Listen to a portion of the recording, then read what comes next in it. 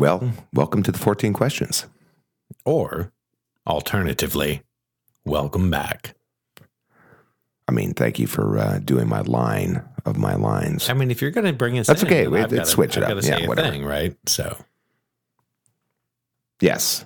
I mean, that only seems fair, in my opinion. But here we are. So what are we talking about this week? we're going to continue talking about... We told everybody. Facebook and... Yeah. Yeah, that's a thing. It's a thing. There's big to-dos regarding Facebook That's and the Congress and some additional maybe regulations coming down the pipeline, and they're looking at some controversy where maybe Facebook knew a thing but didn't tell anybody, and now you have this whole whistleblower situation. So yeah. Well, here's the thing. We alluded to this. We said that this might even turn into a part 3, given what some of this testimony was. But Brandon and I are going to discuss today. Basically, there was testimony on October 5th, 2021. And if you want to go watch nearly 3 hours of it on C-SPAN, just look up Facebook and it's going to come up. Facebook whistleblower testifies on protecting children online. And this was within the Senate Commerce Subcommittee. Okay, so now we're in the Senate, now we're in subcommittees. You're in a subcommittee, and then it turns out a bunch of these folks also sit on other committees, I don't know, that are also looking into Facebook. So I guess that's why, they alluded that Mark was, I don't know, he went sailing or took a boat ride or something. He's got to do what he's got to do from time to time, right? So, yeah, it's interesting. If I was Mark, I'd take a fucking boat ride. Just get on my yacht and keep going to a private island in Hawaii, maybe. I don't know. But yeah, it becomes a more intricately tangled web, as we actually start to achieve some oversight and some regulation, or at least inquiry into the possibility with what they're doing. With social media and the internet in general, because we've talked a lot about Section 230. We've, talked about a lot about privacy and everything else. And of course, Facebook is intrinsically linked to both. So in all of it, so it's all pan out, right? Well, so for the listeners, we'll back up a little bit. So Jessica Hogan, or Hogan, I think it's Hogan. Again, don't pronounce names too well over here. Correct me, at me, whatever on Twitters. She comes forward as a former Facebook employee and worked there for a while, and also has experience in the realm of the social medias. It comes out that she worked for Pinterest. She worked for Facebook. She seems extremely knowledgeable, in my opinion, Brandon, and actually sort of, and I don't know how many IT folks that we have out there, but for somebody that can talk at a level and simplify, not just for the senators, because I think some of the senators are actually more or less getting read in on this stuff, and they're getting pretty fancy in their understanding. But I think for the general public to actually watch this, even though it's 3 hours long, so we're going to try to do the work for you. She does a really, really good job. I'm inclined to agree. So if nothing else, it's not often you see somebody sit in front of one of these hearings and just look calm and confident. And she seems relaxed and in her element there. So to your point, I think, she's probably got some qualifications to talk on the subject matter. Maybe not the entire scope of it, but enough to bring a thing to the table and get the ball rolling. And of course, then they can subpoena other individuals to testify on more specific subject matter, right? Yeah, and I'll go even beyond that. I think she's a very credible witness that actually testifies, but you kind of get a feel-ish for that she's almost at a level like she kind of understands the whether or not we're going to delve back into 230 or this or that or the other, like where we can find the lanes of regulation, and then some of her recommendations of like how to do this, like how to rein it back. And I mean, before I don't mean to get over my ski tips. I don't mean to, like the listeners are like, oh, Dan's calling for like regulation or this or that or the other. Like, folks, you need to understand, like, basically, back it up a hot 30 seconds. They're kind of out of fucking control over there on Facebook. And, like, I mean, I don't know. On Facebook for a long time at this point, I think, at least here on the 14 questions. Yeah, I mean, but we've threatened to do this, and we will do this at some point in time. We will unearth the history and what was behind AOL when AOL was AOL, and now we're on a nation state level. No, we're bigger than any nation state level of like what Mark has. A couple billion users out there. Yeah, and every time they show up at Congress, they're just like the shots. I don't. It seems a little, potentially problematic, if nothing else, for sure. But so this particular hearing was very interesting because it focuses, based on the subcommittee, on basically some pretty serious legislation and laws that are already on the books. So whether or not that's child protections, whether or not that's 230, it's a lot to unpack. Like, even for me, I found myself backing up, re-listening to the questions, in just sort of trying to keep up with which parts of all these things is not being regulated. And it's, Facebook's so far down the road, we can't regulate them. But I think they actually come up with some pretty good suggestions. I don't know. What do you think? I think so too. So they, again, we've talked about it, and we're like, the internet's still kind of the Wild West when it comes to this Yes, stuff. Absolutely. I am personally all about a free and open internet as much as can be possible. The sharing of information and ideas and the exchange and the ability to connect. I think we need those avenues and lanes wide open.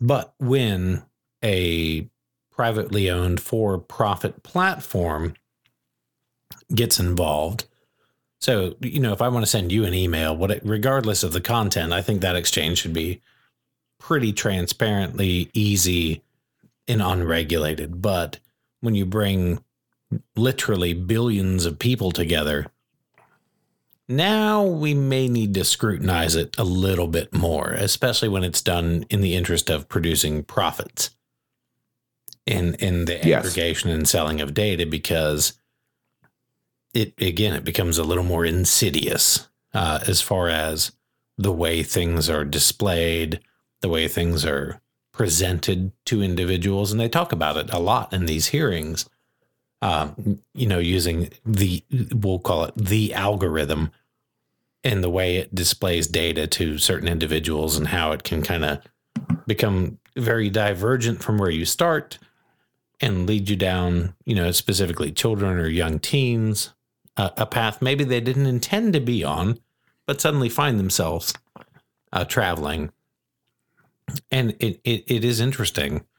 And I think there are a lot of salient points. And I think Hogan, however you say it, really does a good job. And I think she straddles the line because she understands. She's worked in this industry.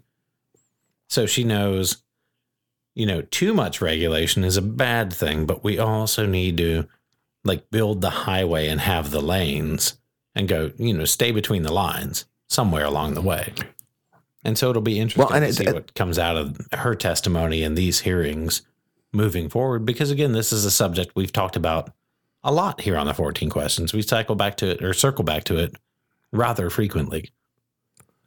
Well, because I think folks, I mean, myself included, I want to know about this stuff. So when Brandon and I, we touched on this a few other times or many times on the 14 questions, and we've mentioned things like, and not to call Facebook out. I mean, they're all out there, they're doing the thing, but specifically with Facebook, there's two things. One is that they own the conversations around all the conversations.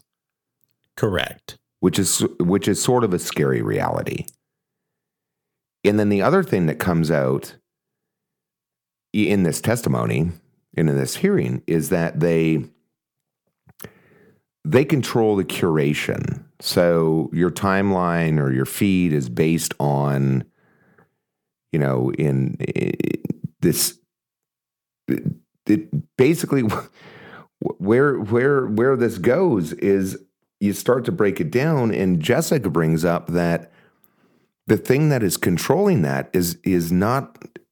We've always alluded to like, oh, it's Facebook, it's Mark. They're owning your conversations, they're controlling the curation.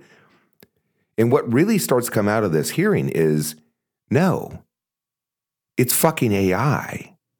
Well, yeah, the computer is deciding.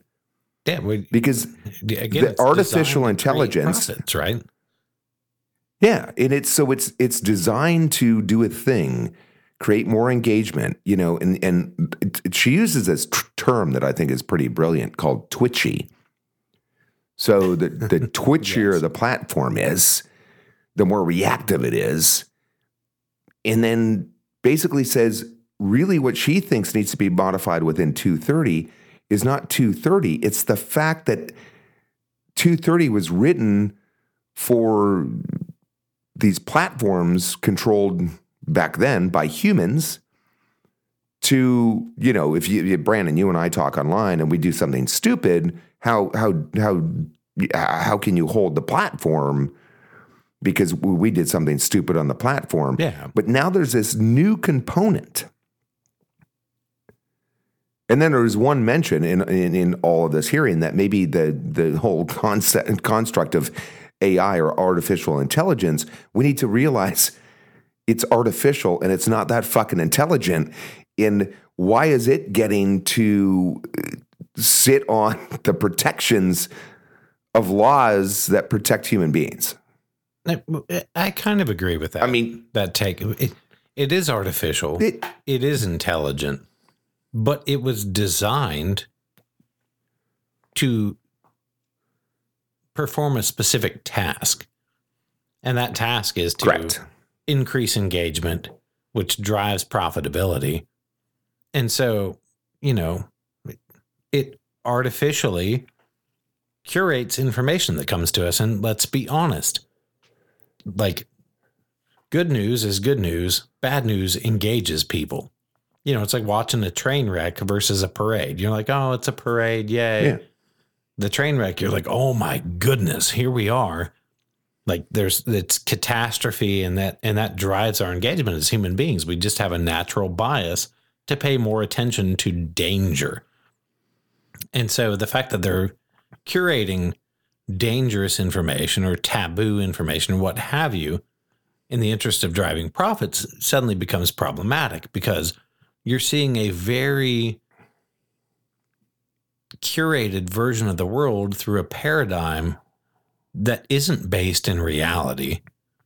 It's based in profitability. And so the more you sit there and you click and it makes you angry or it makes you upset or makes, negative emotions just generate more of a response than positive ones in human beings. And they're capitalizing on that.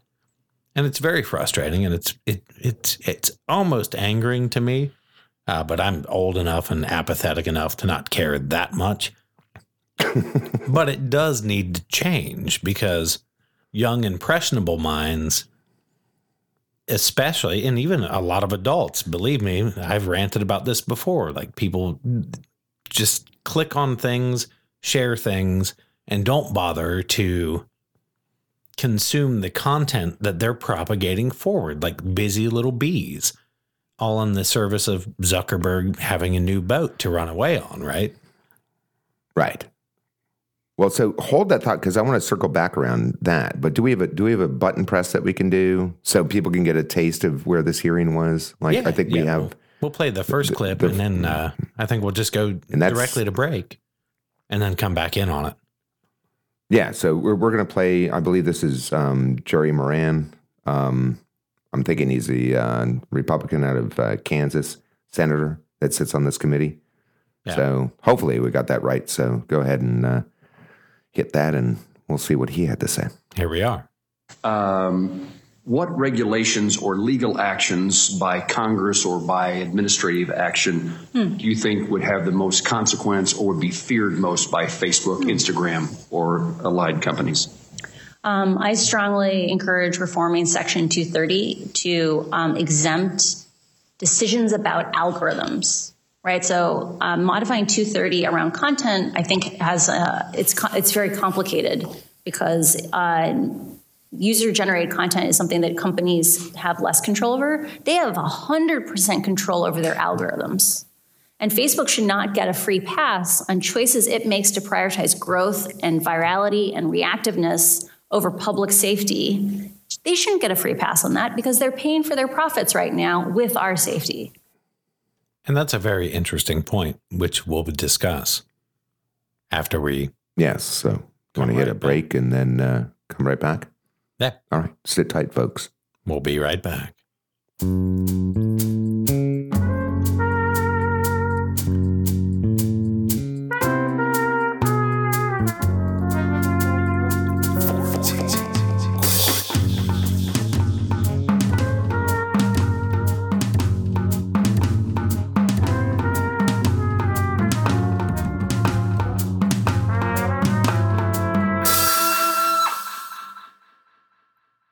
Well, as Dan would say, welcome back again. No, he doesn't say that.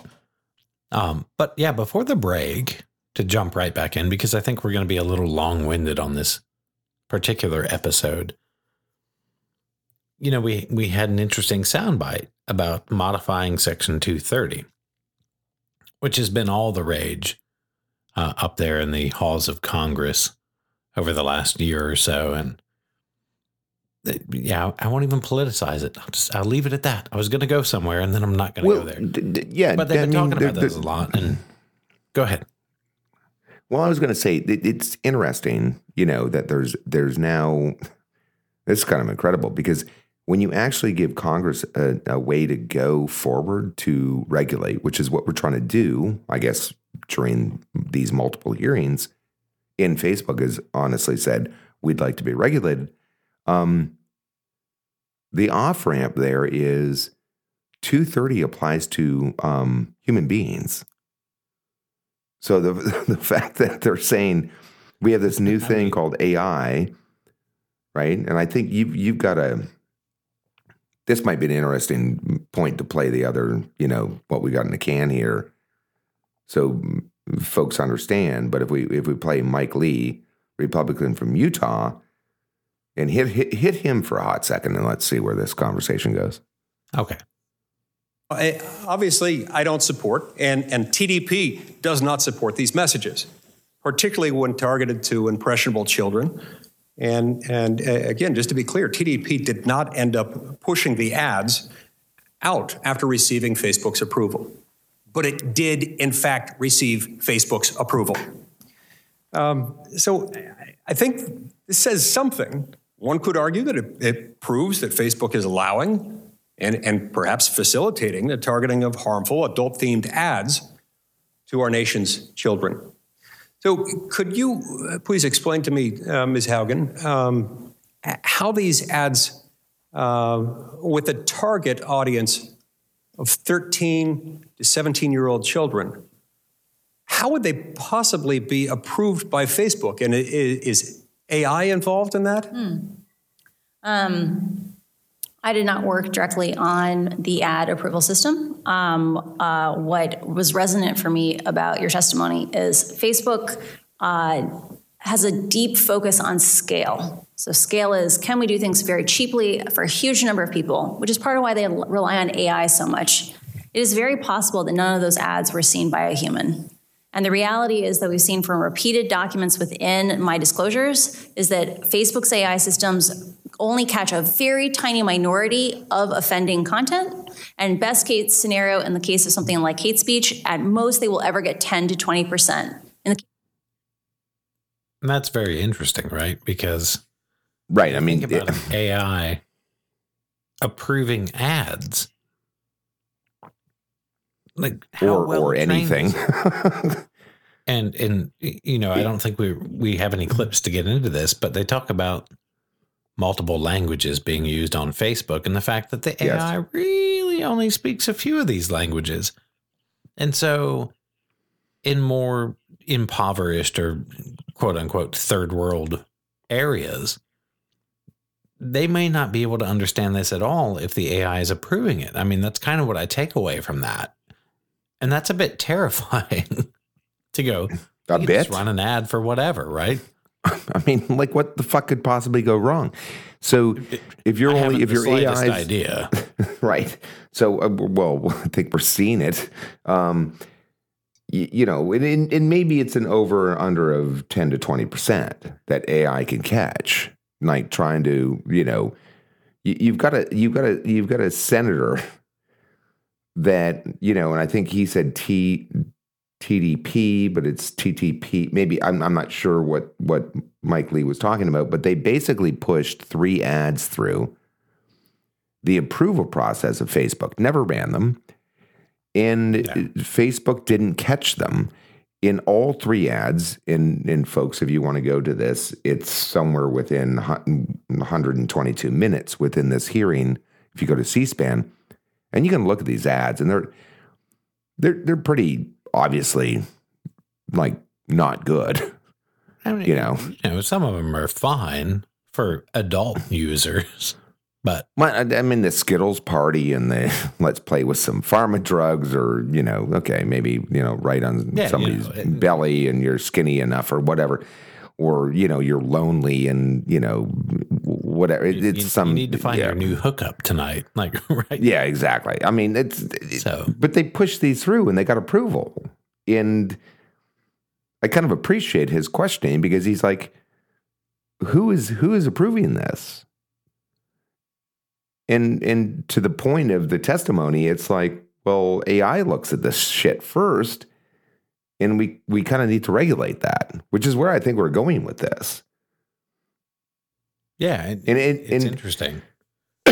She brings up, Jessica brings up a very interesting point, okay? And we'd have to back up and then cover back in the hearing about an hour and 14 minutes in if we're going to go to some of the discussion between Maria Cadwell, who's I believe she's a Dem from, I think, Utah. I could be wrong on that. Just at me or, you know, get pissed off or whatever. But they get into this weird acronym shit that I couldn't follow for a hot second. They're like MSI. And this was something that was developed, and it's developed within the AI of what Facebook's doing. And I'm like, holy shit, this is over my fucking head. Like, you know. Well, like so many things. Once you learn the jargon and the acronyms, then it starts to make a little more sense, right? Right. Because I heard the term MSI, and I was like, well, what the hell is MSI? Yeah. And so for it up, and I went, this makes sense. So what did you find? For MSI specifically? Yes. Yeah, meaningful social interaction, which essentially is code for actual engagement with users who have influence, essentially. Like, I'm paraphrasing in the worst way possible. No, that's fine, because now because going to the construct, how complicated this gets, but it's not really that complicated, which I'll circle back around about that. And so Jessica says, basically, Facebook had a determination between soft interventions, which is sort of dialing this dial of AI up and down and conversations around the conversations, or hard interventions, which are hard interventions for folks, in her opinion, because we got to talk the talk within their sphere, is you got to speak the language, right? Right, which is removal of like content or people. Yeah, like it's just So- we're taking it Yeah. off the platform entirely.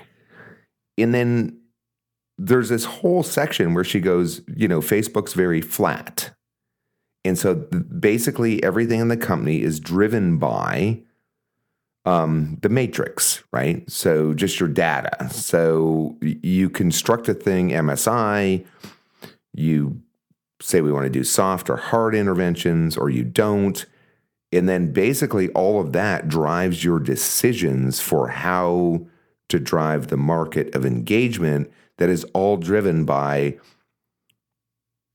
computers. It's not human beings like actually thinking about this stuff anymore, which kind of gets... It's cheaper to let the machines decide, right? Like once you Right. build that algorithm, why would you pay human beings an hourly or a salaried wage when this will do it essentially for the cost of the servers that it runs on and doesn't require insurance, health insurance, benefits, et cetera. But Right. that's another conversation for another time. Correct. So, again, there's a lot to digest. And it was interesting because a few of the senators brought up that, they're often told by the insiders and the folks that obviously have money and influence on them that this is way too complicated and it's over their head. So it was somewhat refreshing to watch somebody go, it's not that hard. It's like any other industry. Like they just invent their own acronyms, they invent their own things, and that's why it's complicated. But once you know what the acronym is, like, you had to look it up. I had to look it up. It's complicated. I'm for like, an oh, outsider. okay. For an insider, these things make sense and they need to be, we have to have words to define, the culture or the stuff. the environment we live in. And so they make sense once you know. But listening to the testimony, it can get a little bit confusing from time to time. Correct. And the fact that it's, 5-minute rule and they're moving and they're trying to cover a lot of material, which in this, this was a lot of material that was covered. So, I don't know. I think some good came out of this hearing.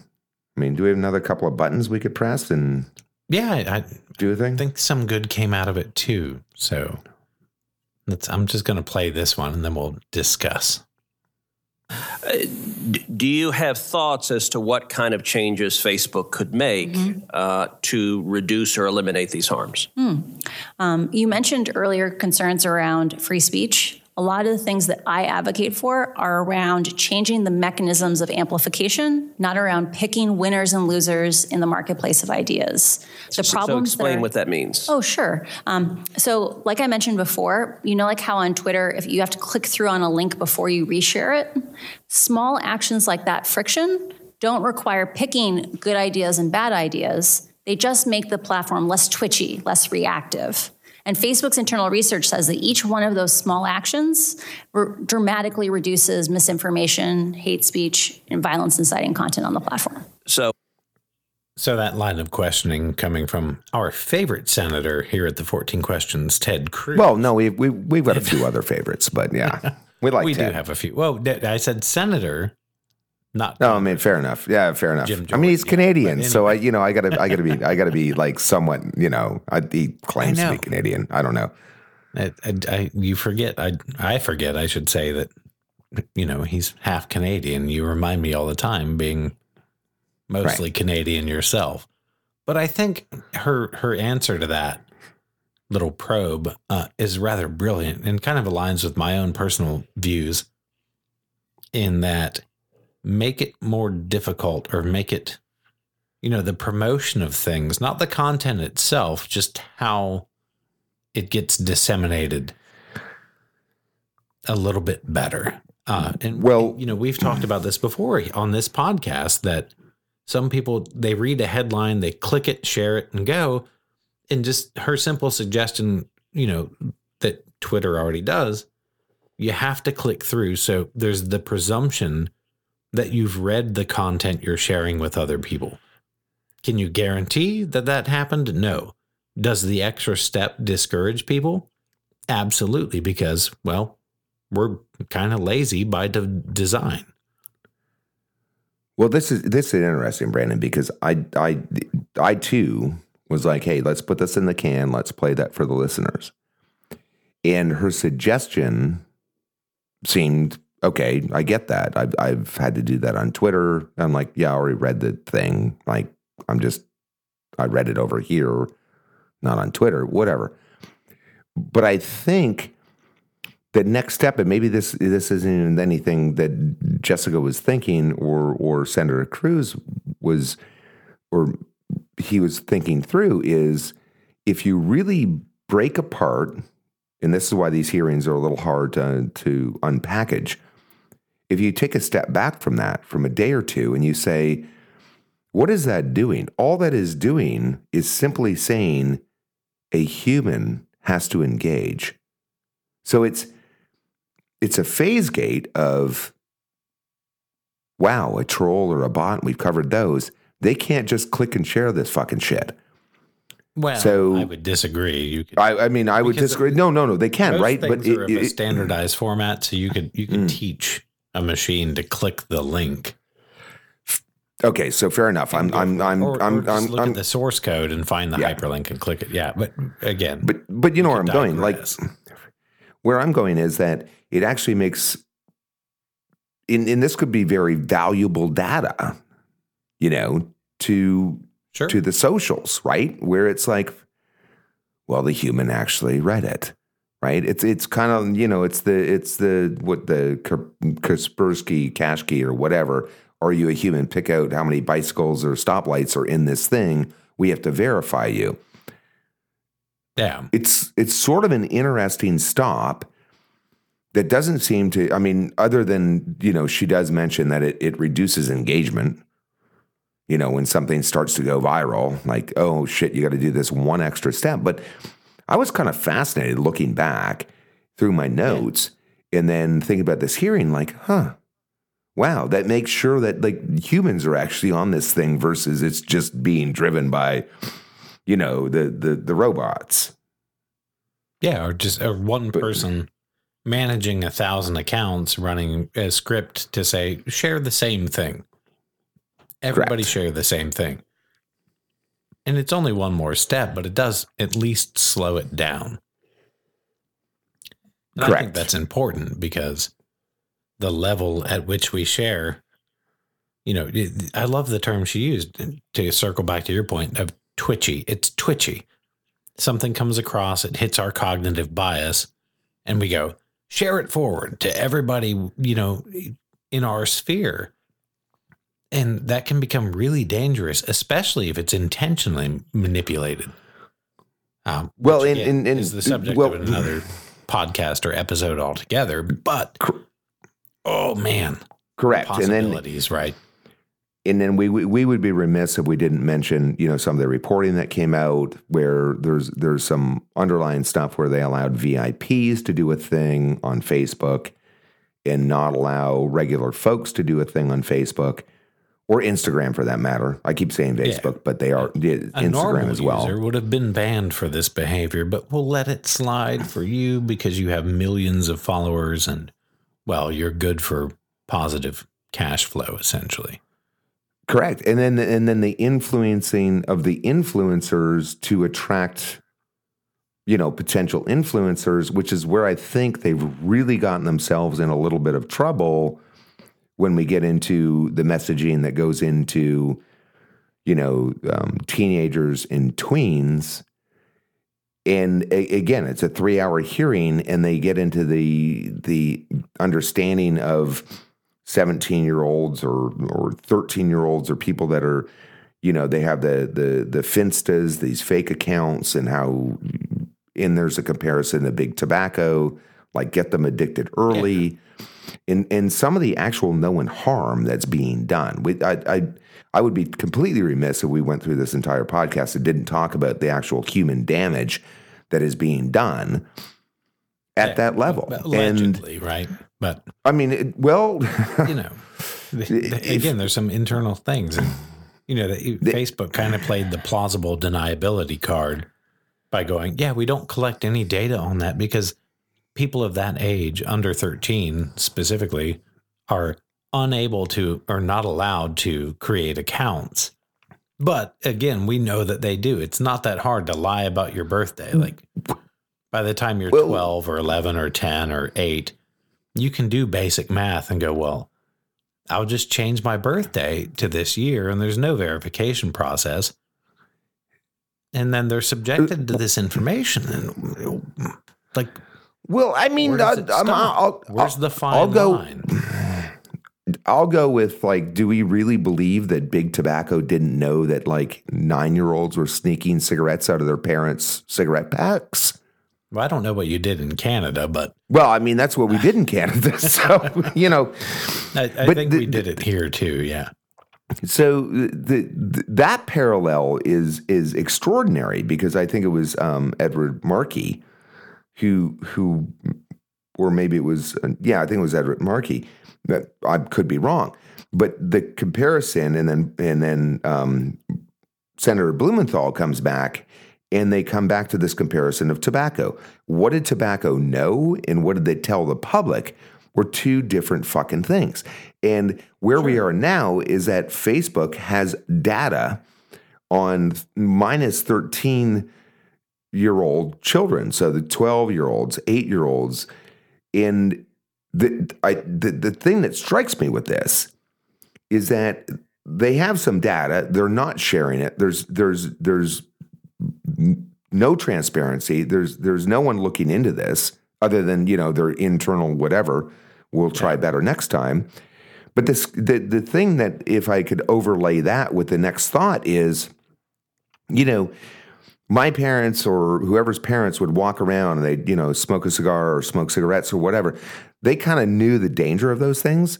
So they left them around the house.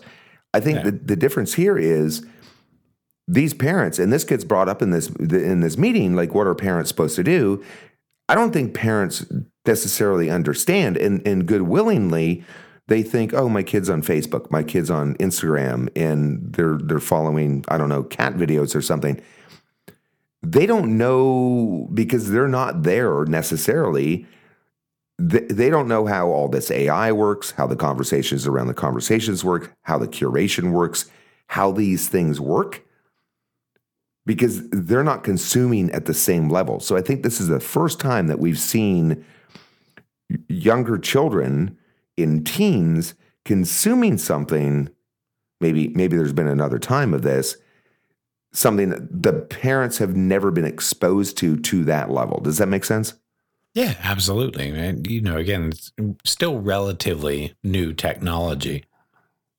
And right. And I think that's really where the intersection of how hard is this going to be to solve is basically you have like, you know, kids on vape or the new thing that the parents have never seen. So they just say, well, it mentioned twice in this hearing, the parents just say, well, just stop or put the phone down, whatever, just don't do that anymore. And they don't quite understand. Like, and that's my. I mean, children inherently or teenagers inherently are going to, if you tell them they can't do a thing, there is at least a large portion that will find a way because it's taboo. Oh, even more so, right? Not all of them, but there are some that are inclined to go, oh, I can't do this. It's not allowed. It's only for adults. I will find a way. And, well, frankly, children can be sneaky and clever, and they will find a way. So we have to... Right. I don't know what the answer is. I don't know if there's I don't know either. Increased verification as a user base at the login and sign up stage. I don't know. You know, I don't trust enough parents to actually parent their children anymore. You know, that's a personal opinion of mine, but you know, I mean, stupid people tend to raise stupid people, right? Yes. So, you know, the cycle just repeats and repeats and repeats. So that's another approach. But I think we're at the tip of the iceberg with all of this. And, you know, we have this whistleblower testifying before Congress. And so this is stage one. And then once, we can extract enough data and get enough or gather enough information to start thinking more seriously and more concisely about social media and about the internet, but social media in general, then maybe we can get enough of our representatives well educated enough to actually talk about these things in a meaningful way and not some overarching position with an incredible lack of understanding of what actually goes on. Because again, we've talked about this before on this podcast, that a lot of the people that get outraged and incensed about social media platforms, about the internet and the way it is, they just don't even understand it because they're literally the generation we're talking about. We're talking, 55 and up crowd that I don't, this is a blanket statement, but I don't think they fully grasp the internet, the way it works, the way social media works, the way information is propagated amongst the masses. And we have to get to a point where our representatives know it for them to make reasonable decisions. Like human error and infallibility will always factor in. It's not going to be perfect, but it does need to be addressed. And so after these hearings, I hope at some point that they will then call the Mark Zuckerbergs or whoever else needs to back to Congress in a meaningful way and not in the kind of like McCarthy-ish witch hunt fashion that's happened before, where every time there's this knee-jerk censorship or, First Amendment problem, which I, my opinions, I think most of that's bullshit and it's politically driven. But we do need meaningful regulation to at least define the lanes to travel in and then adjust accordingly. Well, and to that point, in you and I have had this discussion. I don't know if we've actually discussed it on the podcast, but I think I do feel better that the various representatives we have, whether or not that's the House or the Senate, are wising up to this. And I think the EU is very much wised up to that. But the construct of how we do that in this country, to my way of thinking, this touches on a lot of things. So whether or not that's the, 230 or whether or not that's the FTC or whether or not that's under this law or that law, it almost begs for a separate, you've brought this up before, a separate committee to just look at the socials and just look at these emerging markets that can draw from all of that experience and all that legislation that puts it in, one spot with a heat light on it. You know what I mean? So yeah, rather than trying to bits and bobs in, run around the Rayburn building and like, oh, we got this over here and then let that go and whatever and move on. And we got a thing over here and move on. The evolution of the construct really of the committees and where the laws fall in and what lanes those laws fall into, it almost calls for, I think you and I have had this conversation several times, like some form of a super committee that would take all the expertise from whether or not that's. I kind of feel about it is an advisory committee. Yeah. So, senators, congressmen, they're politicians. Like they don't specialize in this stuff, but form an independent committee of people that came up in this industry and have really good knowledge of its inner workings to kind of steer and guide and develop reasonable and fair regulation. Because again, I believe the internet should be a very free and open place, but also, as do I, if you do have, to your point, these social media platforms that are larger than any nation state in the world that brings people together, well, every single nation state has some set of societal guidelines and boundaries through the process of legislation and law, for the most part, that says you can behave this way or that way, you'll be punished for this, but not that. And we need to codify that into some structure. And it's going to take time, but it needs to happen. And I think, again, this testimony right now may lay the groundwork to take a more serious long-term look at it and develop a thing. And I was going to say I would wholeheartedly agree, because when you have a witness coming forward, Jessica Hogan, and you have a subcommittee in the Senate doing a thing, and then I guess Mark just went on a sailing or boat trip or whatever in a cigar boat because he whatever. But I think that the headwinds that Facebook is facing, they got to lean in somewhere. And when I say Facebook, I mean Instagram and everything else. They got to lean in somewhere because, and I'll just touch on this for a hot second because, I've got to do a fucking thing over here. When the platform and the product that you're delivering violates the TOS of the actual equipment that is delivering what you're doing. And I think I brought this up very softly once in the previous podcast that we did. Basically, long story short, listeners, Apple and Google, if you look at where Google is with what they're doing with, Alphabet and what they're doing with YouTube, they're taking this shit seriously and they don't want to get in the headwinds. But to be an app, this is a very interesting construct, to be an app within their ecosystem, whether or not you're on an Android phone, which is a Google operating system, or an Apple phone, I can't imagine that there's not discussions going on those two companies going, we're harming teenagers because these people are doing a thing over here and they know about it.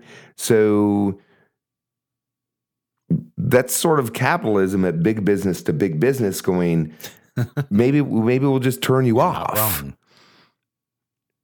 And right? Replace you. Like you don't have a fucking, they don't do, but also we know that somewhere at Google and somewhere at Apple, there are teams working on social media platforms. Just going, if there is a vacuum in that marketplace, we could see. Well, that's a whole other discussion. Again, all I'm saying is that we could go.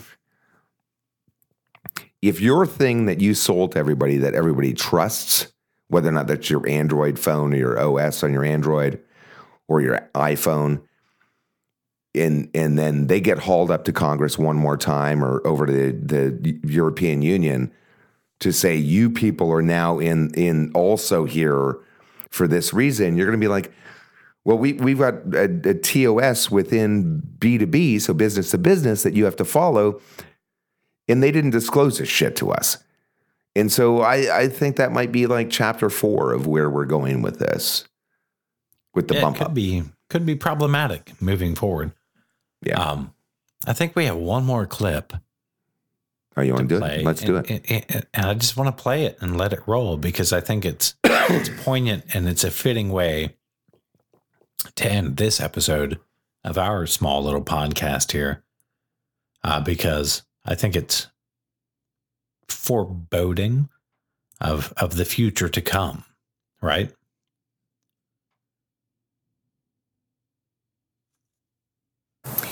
Thank you, Mr. Chairman. I have a text that was just put up by Facebook spokesperson, Andy Stone.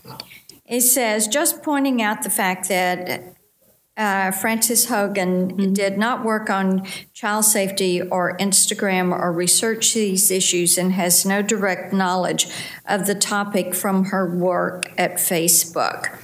So I will simply say this to Mr. Stone. If Facebook wants to discuss their targeting of children, if they want to discuss their practices of privacy invasion or violations of the Children Online Privacy Act, I am extending to you an invitation to step forward, be sworn in, and testify before this committee. We would be pleased to hear from you and welcome your testimony.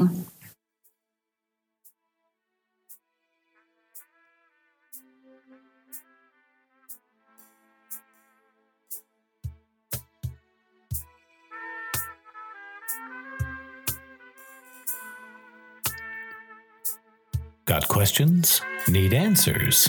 Find them on the 14 Questions Podcast.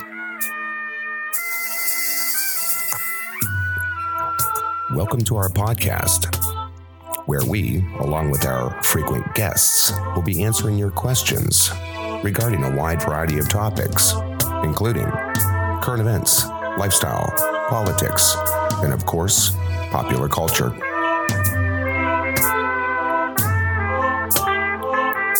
The 14 Questions Podcast is brought to you by Podhouse Media and Dive Pod Productions. Be sure to find us on the web at 14questions.org, on Twitter at The14Questions. Look us up on Facebook at 14 Questions, and of course find us wherever you find your favorite podcasts.